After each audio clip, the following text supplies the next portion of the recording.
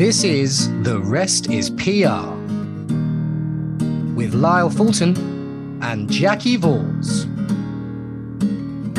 Hello, everyone, and welcome once again to The Rest is PR. My name, as it will always be, I'm not going to say, barring incident this time. You said it now. I said it. There you go. It is Lyle Fulton, and I am joined by the always brilliant Jackie Vors. Not Jacqueline DeVoe just yet, but Jackie Vors. Yeah, not yet. Although we can dream, might well be on the horizon at some point. Jackie joins me as ever this fine Friday afternoon. How are you, Jackie? How have you been this week? How has your Friday been? How has your week been? My Friday has been busy with lots of meetings and a little bit of peppering of running and personal training. And it's only halfway through the day, really. You're making me feel very inadequate with the brilliant amount of training you're doing, like how committed you are to training and sort of, your exercise and your personal training sessions. I'm here doing none of that. I play football occasionally, but other than that, I just kind of do a lot of active sitting down. So yeah, I mean, but kudos to you, props to you for doing all this training. I need as much motivation as I can get, but I've got to look good on my wedding day, haven't I? So this is true. Not long to go now. Not long now. I'm still toying with the idea of potentially doing some sort of kind of fly on the wall live podcasting on the wedding day. Yeah, I don't know how. A wedding pod. A wedding pod. Hilarious. We toyed with the idea of doing it because when I was hosting another podcast that I've hosted in the past, a little plug, if you fancy going back and listening to through the archives, the Quarter Life Chronicles, my friend, the lovely Duncan Mitchell, we toyed with the idea of doing one at my wedding, and he was going to bring a little kind of portable microphone. And we just thought both the tech issues, but also the potential for grabbing some very questionable content sort of, in the vicinity of the microphone by accident, while you're interviewing someone or talking to someone, we were like, it's maybe not worth the risk. But I'm sure. Also, you need to know that your signal's all right, don't you? You need to know the Wi-Fi's all right. I mean, I've done at Brighton College and I was struggling. I'd done all my preparation for my meeting with the Canon about all the questions I had. It was all on my computer, and I opened up the computer and, of course, couldn't get into Google Drive because there was no bloody signal down there. And they couldn't get any on their Wi-Fi either. So it was a bit... We're already off on a bit of a tangent. I promise, listeners, we are going to get to the topic that we're supposed to be listening to this week. I promise we will. But typically, we're going off on a tangent early doors. You talk about questions you're asked by the Canon or whoever will be officiating at your wedding, depending on how you decide to go about it. I mean, that's quite a daunting thing, right? Because I did it. I remember I did it with the priest in South but you're Wales. You're younger than me. I have a healthy, aged rebellion inside me now. I wonder. Well, that's fair. But A, doing yourself a disservice, but B, very, very well put, typically. But I mean, he asked us, by the way, me and my wife Alice, he asked us, the brilliant Christopher Owen, who officiated our wedding. He asked us, have either of you been married before? And Alice, my wife, went, no, Mr. Owen. And I went, not that I know of. And kind of typically screwed it up. And then he looked at me and went, have you though? And I went, no, I haven't. No, it was a joke. He was like, can't go joking about that while I'm asking you these questions. I was like, cool. Our Canon asked us if we had. We said we both had. And he went, I'm not going to talk to you about the stats of second marriages and how they don't generally work out. Well, there you go. I mean, one loves an optimist in that particular environment, doesn't it? Don't they? I mean, that's extraordinary. I mean, but fair enough. I mean, hey, you guys are going to have a brilliant day. I think I thought it was really funny. I thought it was great. And he's right. He's not wrong. But the thing is there's a time and a place to bring up the stats. I mean, segue klaxon. There's a time and a place to bring up stats. There's a time and a place to bring things up. One imagines that there's a time and a place, listeners, to bring things up in an interview environment, in an interview situation. Nice segue. That's not bad, is it? I mean, it's not my finest work, but it's up there. And listeners, this week, Jackie and I are going to be talking about recruitment. I mean, not just in PR, but recruitment in the wider world of work. I mean, recruitment in the industries that both of us have worked in throughout our careers, because obviously Jackie has set up her own businesses in the past, which she's spoken about on recent episodes. I own my own business and run my own business with a friend of mine, a theatre company, but I've been an actor in the past as well. The podcast is in and of itself a business. And we're going to talk about some of the tips we might offer to graduates looking to break into their chosen industry, the do's and don'ts of going to an interview, whether or not to narrow your focus, whether or not to sort of be quite open about what it is that you want to do. And something that we may have discussed in the past as well is that Jackie and I actually both trained at drama schools and now do all sorts of different things. So, I mean, I suppose an initial question for you, Jackie, is, when you were starting out, I mean, what was your experience of graduating? Because you've got quite, like myself, you've got quite an interesting journey to talk about because checkered past, you mean? Yeah, well, more checkered pass is, an interesting way of thinking. I didn't want to say that, you see, didn't want to catch myself out. But hey, we'll go with checkered past. I'm here for that because I remember when you interviewed me. In fact, when we spoke when I joined the company just under 2 years ago, you mentioned that you had trained at a drama school and gone into it with kind of performance in mind, and then shifted your focus at drama school. I think I'm remembering this correctly, and then that's what then drove your passion for what you've gone on to do since then. I mean, can you talk to us a little bit about that? Sure.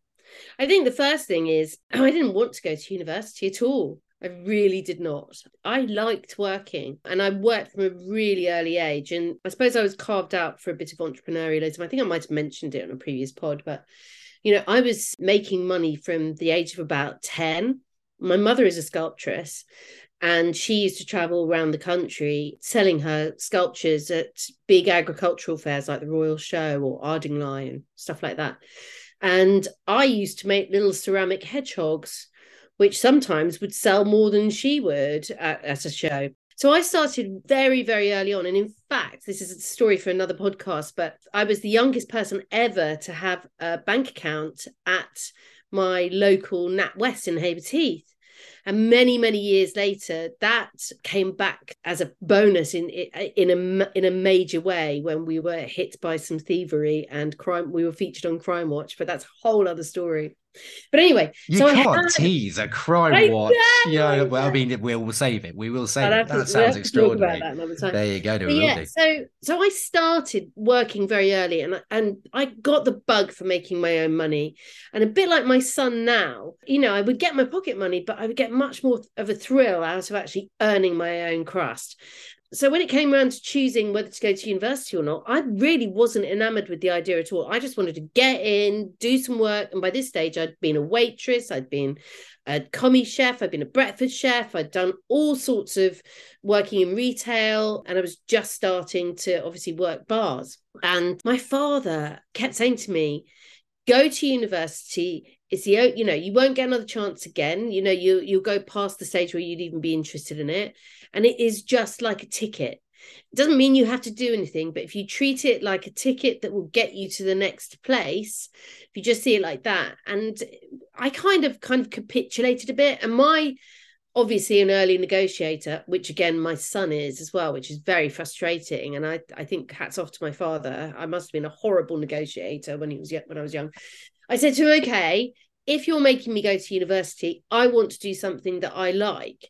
And much to his chagrin, I chose drama and theatre studies, which, as you know, Lyle, is actually a really difficult thing to get into because hugely difficult to get into and very useful. Subscribed. I didn't know at the time. I thought it would be seen as a bit more of a ditzy degree that not a lot of people would be going for, but as it turned out, it really was quite a hard thing to get into. Now, am I pleased that I went to university? Well, of course, I got really bored of university halfway through the course. I found myself a job. I was working in a local hotel. I was offered a permanent job after that. So, half of my university life was actually spent in this hotel, and it fed me, thank God. And obviously it clothed me and everything else and paid my rent.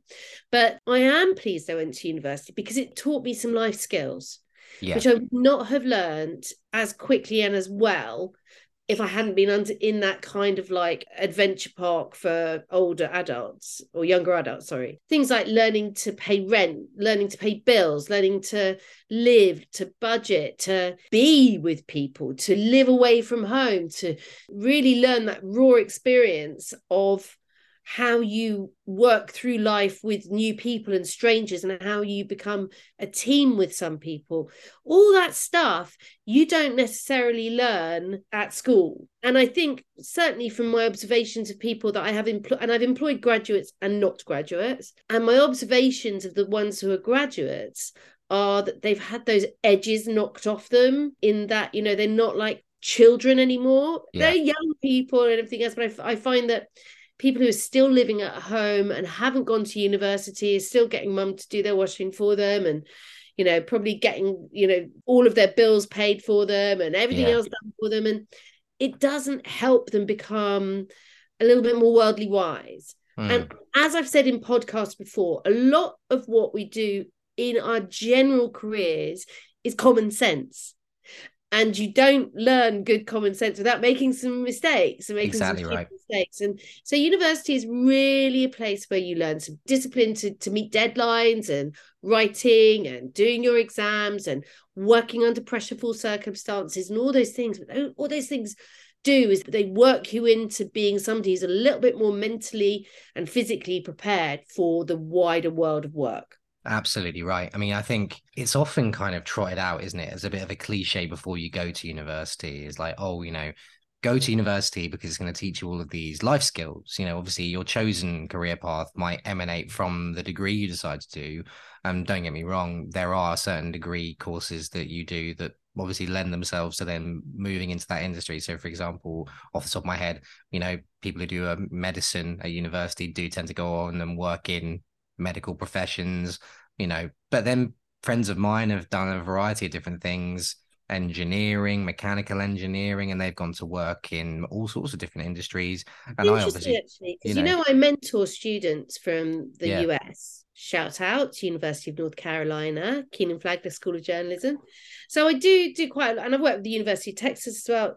And it's really interesting to me that students from the US are almost expected to do their degree courses as a sort of vocational courses, and they're expected to make those big life choices when they're 18 years old. Whereas in the UK, we are like, go to university, do your degree, but we're not necessarily always expecting people to carry that on into their ongoing career.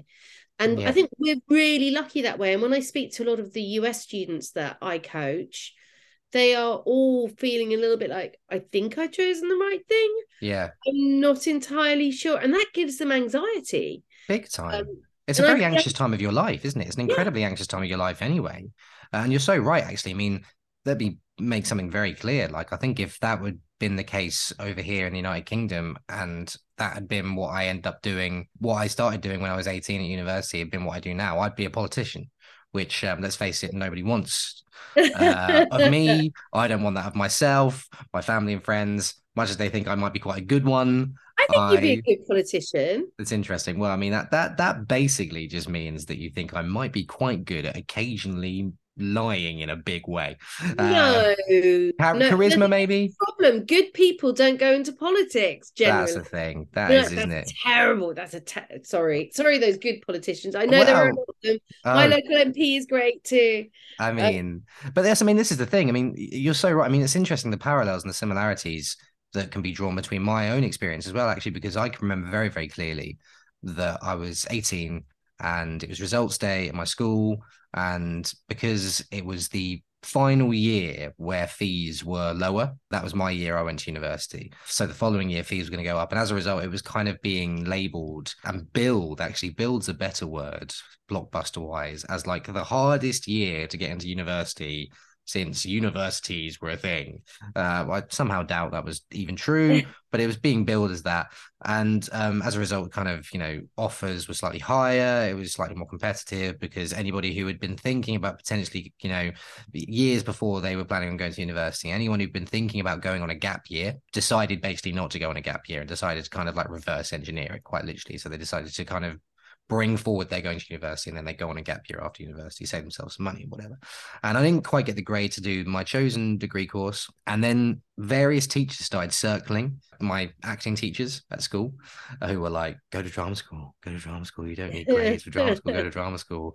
And how I tell the story, and this is always how I tell the story, is that my dad kind of almost parted them like the Red Sea and kind of just scooped them all out of the way and went, drama school, no, no, no, no. University, like your dad said, was kind of just this thing where even if you did something, you just do anything. But it was like a way of proving he knew really what you've just said, which is that, and it's kind of a nice way to move on to this, actually. He knew that should I decide to do an acting degree, which I obviously went on and did. I did a master's in acting at Central, which I loved, and I'm now an actor, and it's brilliant for the most part.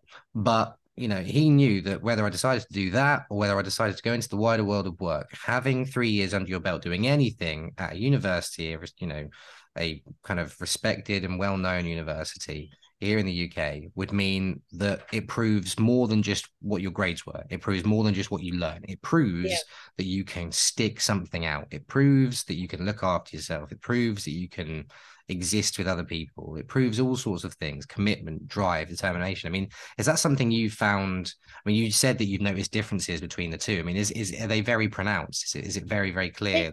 I wish they weren't, but they are. And I think that's why there are graduate recruitment programs from larger companies. I think that is why a lot of people do prefer graduates. And I'm not anti taking on anybody. And especially nowadays when you've got people who go on to apprenticeships and stuff like that, that is another way of showing, another way of demonstrating that you have the capabilities of applying yourself and committing to being dedicated to do your best at your career. So yeah, I do notice a big difference, but I do also, on the flip side, I do notice a difference in graduates and this big, the E word, as I call it, entitlement. And it sort of drives me a little bit crazy when I have come across quite a lot of graduates who think they are entitled because they have done a 3-year degree and have committed themselves to quite a lot of student debt, that they're entitled to a living or a special place in a workplace that really the rest of us have all been working very hard to achieve over a number of years before them. And I've seen horror stories, not thank God and touch wood in my own environment, but in other environments where entitled graduates have come in and been quite disrespectful to people who've put in the long hours and the long years of work and seeing themselves on a different level. And I think that's really quite important. I think it's important in life to be humble, to recognize everybody and respect everybody for what they do. And so I think there's that as well, that you have to be careful when you're in an interview. You've got to be confident, but you can't be entitled. Absolutely right. And also, we're going to roll out, by the way, just as a warning, listeners, I think we're going to need to add a third klaxon between the quantum, the dad. There's now a cliche klaxon here on Lyle's side of the podcast recording, but we're going to be rolling out quite a lot of cliches. But I think this one is absolutely apt, and it's a good first tip, I think, to extend to anyone who's in that position now as a graduate looking to enter whatever industry they've decided upon and they've chosen, which is you're always learning. And I think my friends, actually, I didn't go down the kind of graduate route, as you know. And as I just mentioned, I went to drama school, and then which I will talk about, embarked into the wild west that was the acting world, and did all of that and did kind of temporary jobs and set up my own companies and things like that and all that sort of stuff. But if you're going through kind of a graduate process, be that, an internship that leads to a job, be it a grad scheme, be it they're putting you through some extra qualifications, which some of my friends have done when they've gone into law, for example. You need to kind of, if you've not done a law degree, you need to do conversions and things like that. I'm not just saying this because they're my friends and I don't want to kind of throw anyone under the bus or anything like that. I do genuinely mean what I say. I'm being honest. They always looked at it from the perspective as they were always learning. It was like an extension of university. However frustrating that might seem in the early knockings of that particular stage of your development, if you just see that first year or two when you're a graduate and you're entering into the world of work and you're starting out as an extension of your university education insofar as it's just a more narrowly focused, specific version of learning and version of education. Not only are you going to get more out of it because you're going to learn the specifics, you're going to learn the ropes, you're going to endear yourself to your workforce, you're going to endear yourself to your higher ups, and you're going to garner a reputation, which I think everybody would love to have, of someone who is constantly striving to be better, constantly striving to learn more, constantly striving to grow and develop and thrive.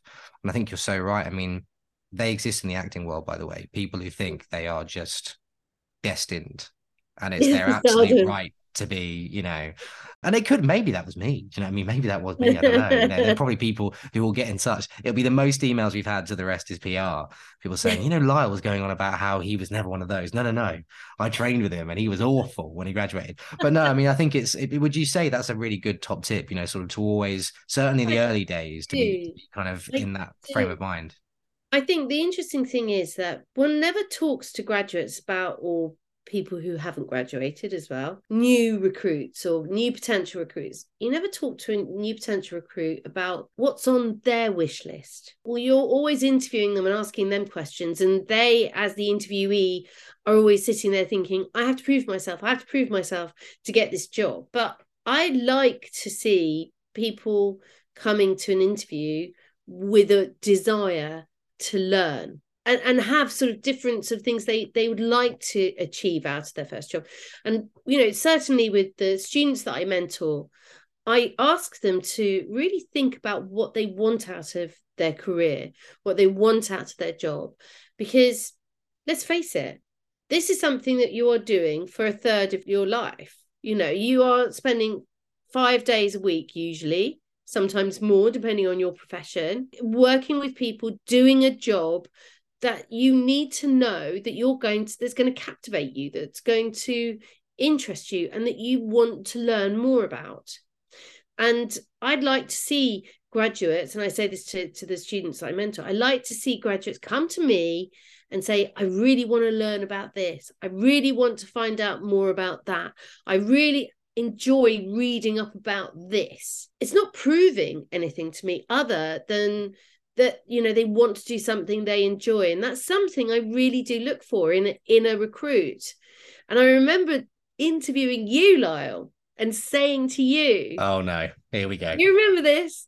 Maybe. I said, I'm not sure. I said to you, I think you'd be very good at PR. I'd loved your writing, for example. You've done the writing test.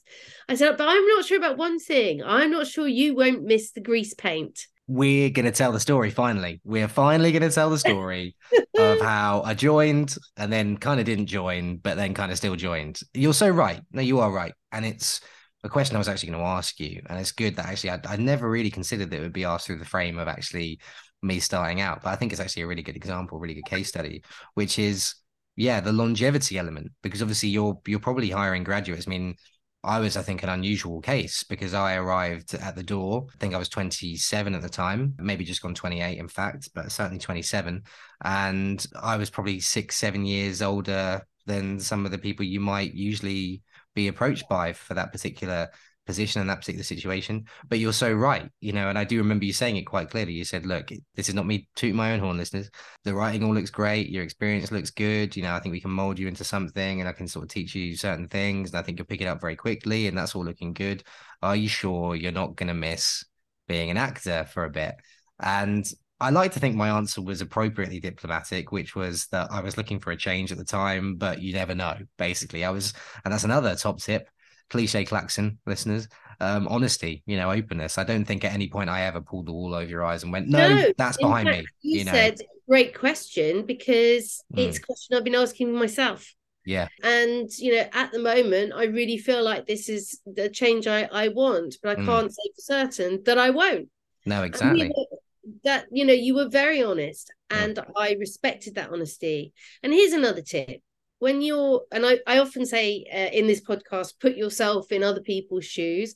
I try to put myself in my interviewee's shoes, but I'd like my interviewees to put themselves in my shoes as well a bit and think to themselves, what am I looking for? Yeah. If I'm going to train somebody, I'm going to put some time into them. It's not just money. The people that work for Demoso aren't just wage slaves. They're a team and they're a family. And I'm going to put time and effort into explaining things that I have said maybe 1,000 times before to many different people, and I'll say it again to help train and help teach people. So I Definitely. want to see that somebody would be around for more than 2 or 3 weeks. Yeah. Hopefully we create an environment within Demoso which is stimulating enough and interesting enough for people to stick around. And certainly with you, Lyle, you couldn't get out of our sticky clutches. Well, this was it, listeners. So again, going fully into the story, it's about time. I mean, this was sort of 30 plus episodes in. It's about time we rip the band-aid off. We just tell the story. Because it's actually a really good story in a way. I actually worked full time for Demoso for, I believe, 6 weeks. I think it was 6 weeks. I was around 6, 7 weeks. And to my knowledge, conversations were going on behind the scenes about, because it was an internship, full disclosure, it was an internship where, I was learning the ropes, and it was paid internship, which I was delighted about. And I had an absolutely brilliant time with the team, but conversations were kind of ongoing where it was like, yeah, we think he's kind of paid his dues. Let's get him into the fray fullish time. And meanwhile, behind the scenes, I was like, as expected, and as Jackie typically brilliantly predicted, behind the scenes, I was like, I'm missing it a bit. I'm missing the kind of the rough and tumble of the acting world and the theatrical world. And I rang you, didn't I? Rang you up. Well, I think you might have rang me actually. I think I texted you or emailed you and said, I'm having, sort of a think about things. And you rang me, which I was delighted about because actually conversation was really great. And I find now I've learned a lesson actually from that 2 years ago. By the way, another cliche, another top tip, have the conversation with your employers, with your employees, have a person to person, be it on the phone or face to face conversation, because lots gets lost in translation textually via email, via WhatsApp, via anything like that. Whereas you can really intonate properly face to face, person to person, vocally. And I was delighted we had that conversation because you rang me up and it was brilliant because we were getting, we still do obviously brilliantly, but we are getting on really well anyway. And you went, "What's all this all about then? What's going on?" And I was like, yeah, I'm just, like I said in the interview with you a couple of months ago, I've just, been missing it a bit. And you were like, "I get it. I totally get it. I understand. These things happen. I've had a bit of a feeling that, there was still a calling for you out there." And you said, and I think word for word, you said, "But I just know you won't be gone for long and you're not gone forever." And I said, "Yeah, I don't think so either." And then I think a couple of months went by, and it sounds like a cliche again, and it sounds like I'm sort of blowing smoke up various places. But genuinely, I went away and did a tour with my theatre company listeners and, did all of that and really enjoyed myself and got another acting job, which I really enjoyed and sort of did the acting thing. But a part of me, and it sounds really kind of sort of movie, but a part of me was like, there's kind of some unfinished business there. And, Jackie did mention that there was a freelance opportunity, whenever I wanted to come back and sort of help out and contribute to the team, I could, and we could come to an arrangement and we could talk about it whenever things kind of calmed down for me acting wise. And the irony is that I didn't even really wait for things to calm down acting wise. Things were still very kind of active acting wise. And I just emailed you, I think 3 months after we'd had that conversation, might not even have been that, and said, "Is that still a thing?" And I remember being sat with my dad and I sent the email and I said, "Oh, this is probably, the team's expanded, I'm sure, all this sort of stuff." And I think it was 10 minutes.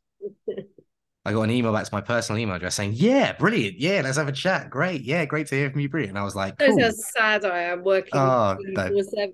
No, not at all. No, because it was like during the, but in fairness, you got straight back to me, and the rest is history. But I think that's another kind of top tip as well. Is that's a very unique. Well, it's not very unique, but it's a unique-ish set of circumstances and It situation. But is, but it actually highlights mm, something that else I wanted to talk to you about. So when I'm mentoring students, I often say to them, think about what you want out of your career. And one of those things, if you can make it happen, should be how much you're going to learn and should be training. And I try to train people on the job here at Demoso. When I had my first graduate job, I joined a large publishing company called VNU, which we've talked about on a previous podcast we with have. Ben. He was working at Haymarket. And we got amazing training there. We did sales training, we did presentation training, management training, negotiation training. We were paid a pittance, less than junior doctors in terms of the hours that you put in. We literally lived hand to mouth, but we got some of the best training. And I think when you're working in those kind of environments, you are looking at yourself as an asset for your long-term self. So the more you learn, the better. And certainly organizations that offer you training, offer you that breadth of experience that can only go on to add to your personal value are the ones to really put that effort into. And I get very frustrated when people don't recognize the value of that. Yeah. And I think, we're there to train you up, yes, and make you better employees for us, but we're also there to help you in your future career. And I'm always happy when people leave Demoso to go on to their next thing, when I feel that they've got as much out of Demoso as they can. Big time, yeah. 100%. I only find me grumbling about it when I see them going off and thinking, what a waste. What a waste of your time, because you were just about there and you could have done so much more and you could have learned so much more. And I think, coming back to what you said, Lyle, just then, have that conversation. If it's not working for you, even though you might be the most junior person in the organization, the last recruit, whatever, have the conversation and explain unemotionally why things aren't working for you. If you go into it with a bucket load of emotion, you're not going to get what you want. But if you think, why am I upset? Why isn't this working for me? And you think deeply about it, then you will often find that the best organizations will make it work for you because they recognize that you're a good fit. So you were a good fit for us. I knew that you would miss the grease paint. When I was at VNU, it took me 5 years to leave there because I was in this real rhythm. I loved the rhythm of a magazine being produced. Yeah. So you'd start the month really slow, and then by the end of the month, you're all scrabbling to get the flat plan, everything laid out, editorial, ads, everything placed, and then finally send it off to the printers, wrap it up, job done, move on to the next issue. And that circle of life just kept me running for 5 years. And so when I finally did leave there and I did a normal job, I couldn't cope for the first 6 months because I had been so attuned with this, deadline. And so I had to create my own deadlines for things because I couldn't work. And that's incredibly hard, isn't it? That's so hard as well, because I've had a very similar situation where I work for a company called the Young Shakespeare Company, who I still rate hugely, and I still speak to the owners and the founders of that company and still do the occasional bit of work if I have time to do that and if they're in need of it. But I acted with them and directed with them and did some casting for them for 5 years. I mean, predates me even meeting my now wife, let alone getting engaged and then getting married and what have you. It was just after I left drama school. And again, you get into a rhythm, you really do enjoy the kind of the vim and vigor of that. And it was a very similar set of circumstances as well. It was, hell for leather at times, but it was also, pretty chilled out and you were kind of in charge of your own destiny. And the second you change it up and switch it up, I was going to ask you actually another question about kind of the recruitment side of things. You've got a really interesting perspective insofar as you've worked for big companies, you work for slightly smaller companies, you've recruited for big companies, and you recruited for slightly smaller enterprises, medium-sized enterprises like Demoso, sort of slightly smaller agencies, not in terms of their reach and in terms of the work they do, but just in terms of employee, like workforce total. Is there a different set of parameters from a personal, like a human being perspective, that you kind of have a preference? Do you know what I mean? Like when you were starting out, did you at VNU, because it was quite a big organization, was the rhythm you got into there? Obviously there are a lot of factors, but was one of them just how big it was? And then was it then a little bit of a shift when you moved on and places you worked in weren't necessarily as big or the environment wasn't as fast paced? What's the adaptation period like, when it comes to kind of moving between? Large question. It is very different working for larger organizations than it is working for smaller companies. And I was blessed in my early career. I got a real dousing of both. So I started off in a very large organization and I worked my way up to management in that organization. So I was also taught how to interview. I was taught how to ask questions about the kind of qualities I wanted. And I was also taught how to identify the kind of candidates I wanted to have for the job that I had on offer, and how to match job roles to candidate qualities. So I learned all of that, and I had time to learn that, which is, if I look back on it, what a luxury. What an absolute luxury to have the time. At the time, I resented it. I was like, oh God, have I got to go to training? I want to get on with this work. I'm going to go to bloody training. Oh, bit like now, but not the same type of training. Bit like that. Different type of training now. I know, different type of training. Yeah, so I had time to do it. And I think you do, as a person, if you're a bit more of a, not a plodder, I don't want to say plodder, but a bit more methodical about the way you work, larger companies are actually quite good for that, because you have that, different pace of working. So it's a bit like, you go on holiday to some places and it's manana with the waiter staff, or you go to New York and it's like bam, bam, bam, services like that. So it's a different pace of work. So I went from this corporate with this monthly cycle where it was quite fast paced, but I didn't realize at the time how much time I had, straight into a smaller company where everything had to get done now. And it was just like having to learn a huge amount of time management and self-organization. And of course, I'd done all the notional courses in organization and time management and everything else, but I applied them at this smaller company. Sure. And setting myself deadlines there and everything else. So I think if you're the sort of person that needing to have a bit more fizz, a little bit more buzz and everything else, the smaller company environment will give you early responsibility and a lot more variety, I think. So it's very much the kind of person you are. Is it a bit like driving an automatic versus driving a manual? Hear me out. Or learning to drive. So you like your little analogies, don't I love you? a weird analogy. But hear me out. I think this one is quite good. I mean, I was listening back the other day, and some of them have been ropey, but I think this one's quite good. I'm not saying for a second that you graduate and joining a bigger organization is by any means a bad thing. In many ways, actually, I'd be really interested to see the stats.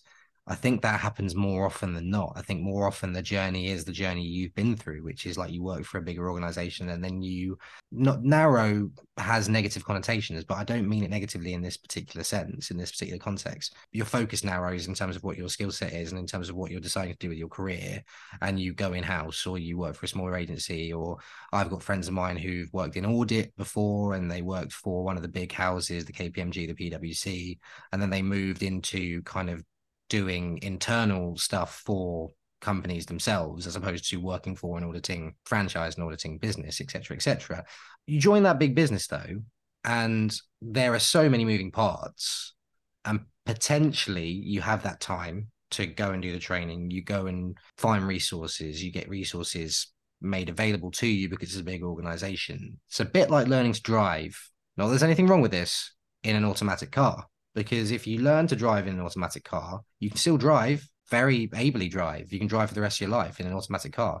But if you learn in an automatic, you can only drive an automatic car. That's the law. Smaller organizations are like manual cars. If you learn to drive in a manual car, you can drive both cars. I wouldn't agree with that. Do you not, though? I'll tell you why.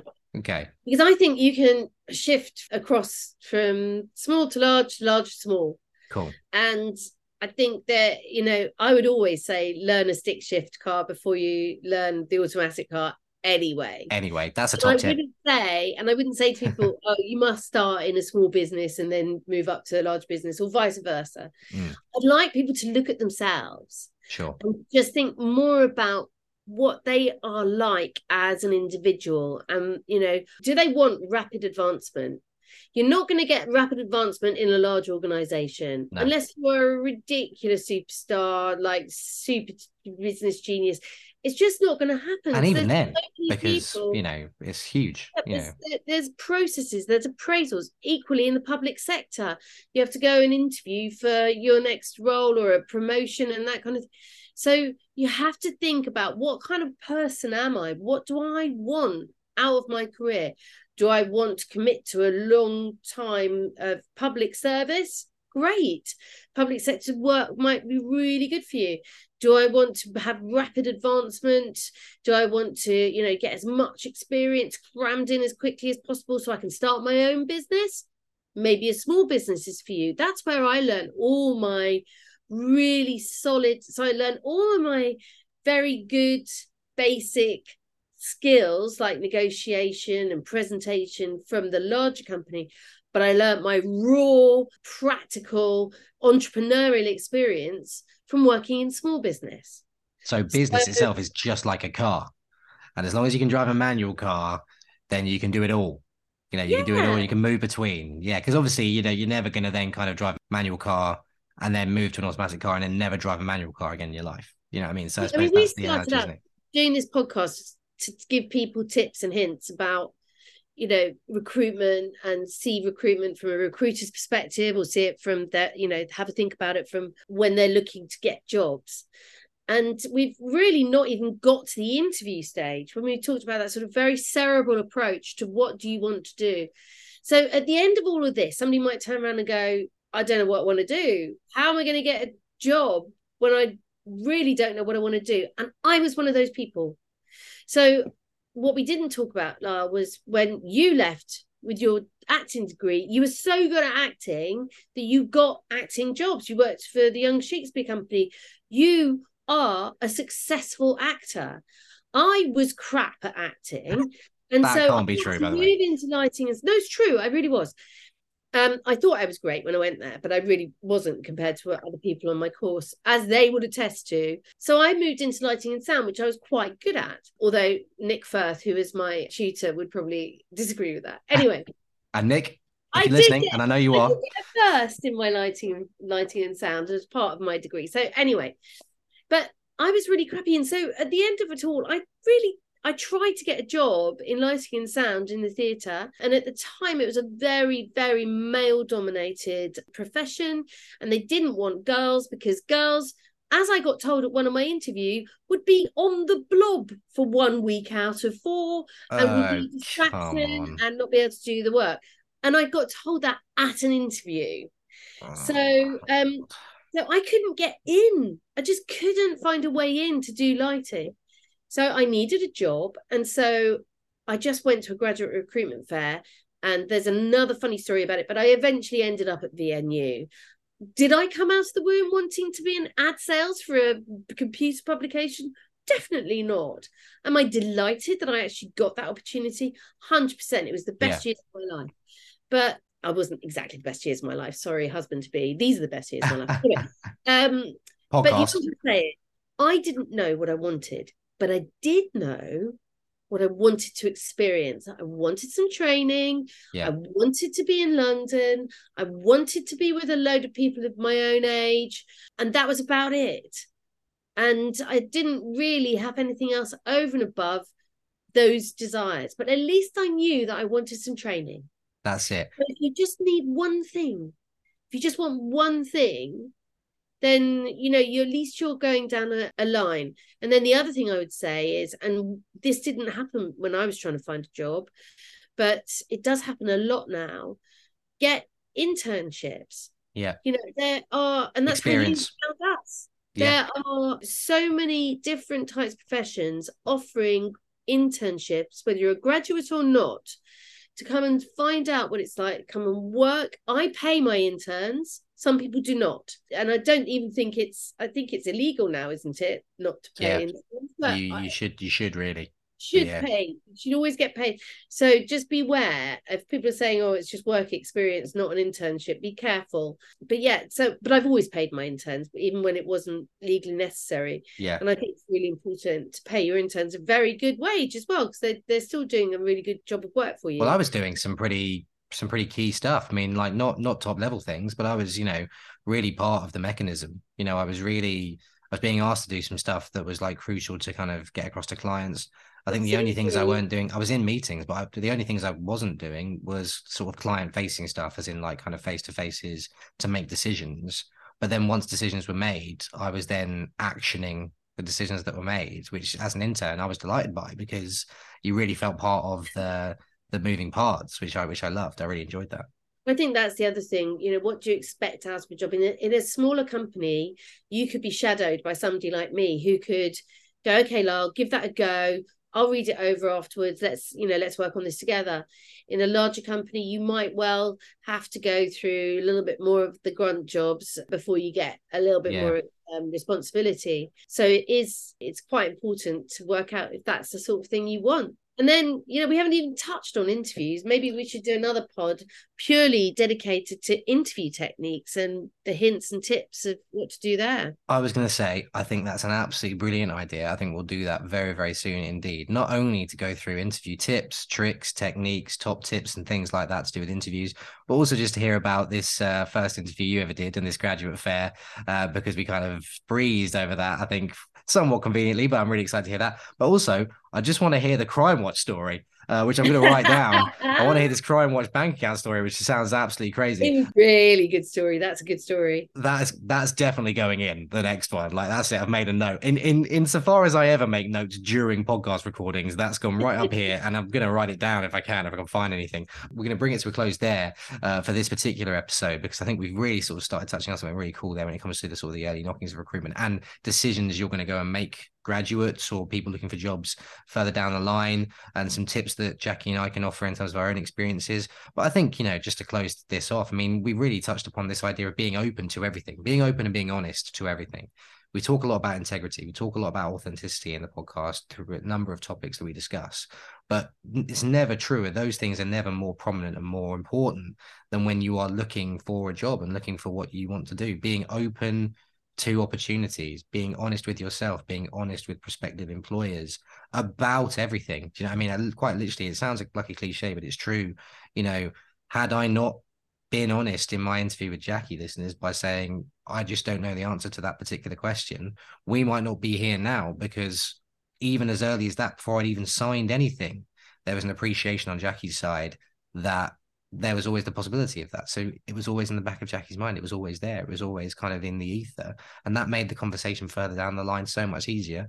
And the rest is history. Here we are now. I mean, the rest is PR, isn't it? Quite frankly, the rest is PR. There you go. But listeners, we'll bring this one to a close. Thank you so much for joining us on this latest episode of The Rest is PR. A few T's and C's as ever, barring incident. As ever, I will always do this. If you would like to get in touch with The Rest is PR, you can email us at info@therestispr.com. You can follow us on Twitter at The Rest is PR, capital T, capital R, capital I, capital PR. Simple as that. Search for us on Twitter. We'd love to have you follow us on that platform. You can also message myself or Jackie on LinkedIn. Lara Fulton, Jackie Vors, not Jacqueline DeVoe yet. If you search for those on LinkedIn and drop us a message. We've had some great requests so far. We've had some great messages, some great interest in coming on the podcast. So that's really picking up. So that's great to hear. And you can also email us on info@demozo.com. And speaking of Demozo, if you want to hear what Demozo have been up to recently, and there is a lot going on. I spoke to Jackie before we went live, and it's all go. It's all happening at Demozo. Then you can head over to demozo.com. Jackie, same time next week, possibly on interviews. Who knows? What do you reckon? Definitely same time next week. My chair has been gradually sinking down. I noticed this. You started to sink, and it was like listeners, if you're watching us on YouTube, you'll have seen it, and I hope you enjoy it as much as I did. But listeners, I'm just going to describe it. I was going through my T's and C's, and it was as if my T's and C's was like deflating Jackie. It was like, in a way it's never done before. She just sort of disappeared. Bless you. I'm just like, it's so weird now. You relative to the microphone, it was happening. I mean, a good time to call it there, because we're having some technical issues with the chair. But yeah, we will see you same time next week, listeners, for another exciting installment of The Rest is PR. But with Jackie slightly lower than she was when we started the episode, and myself, thank you so much. And we'll see you next time. It's bye for now.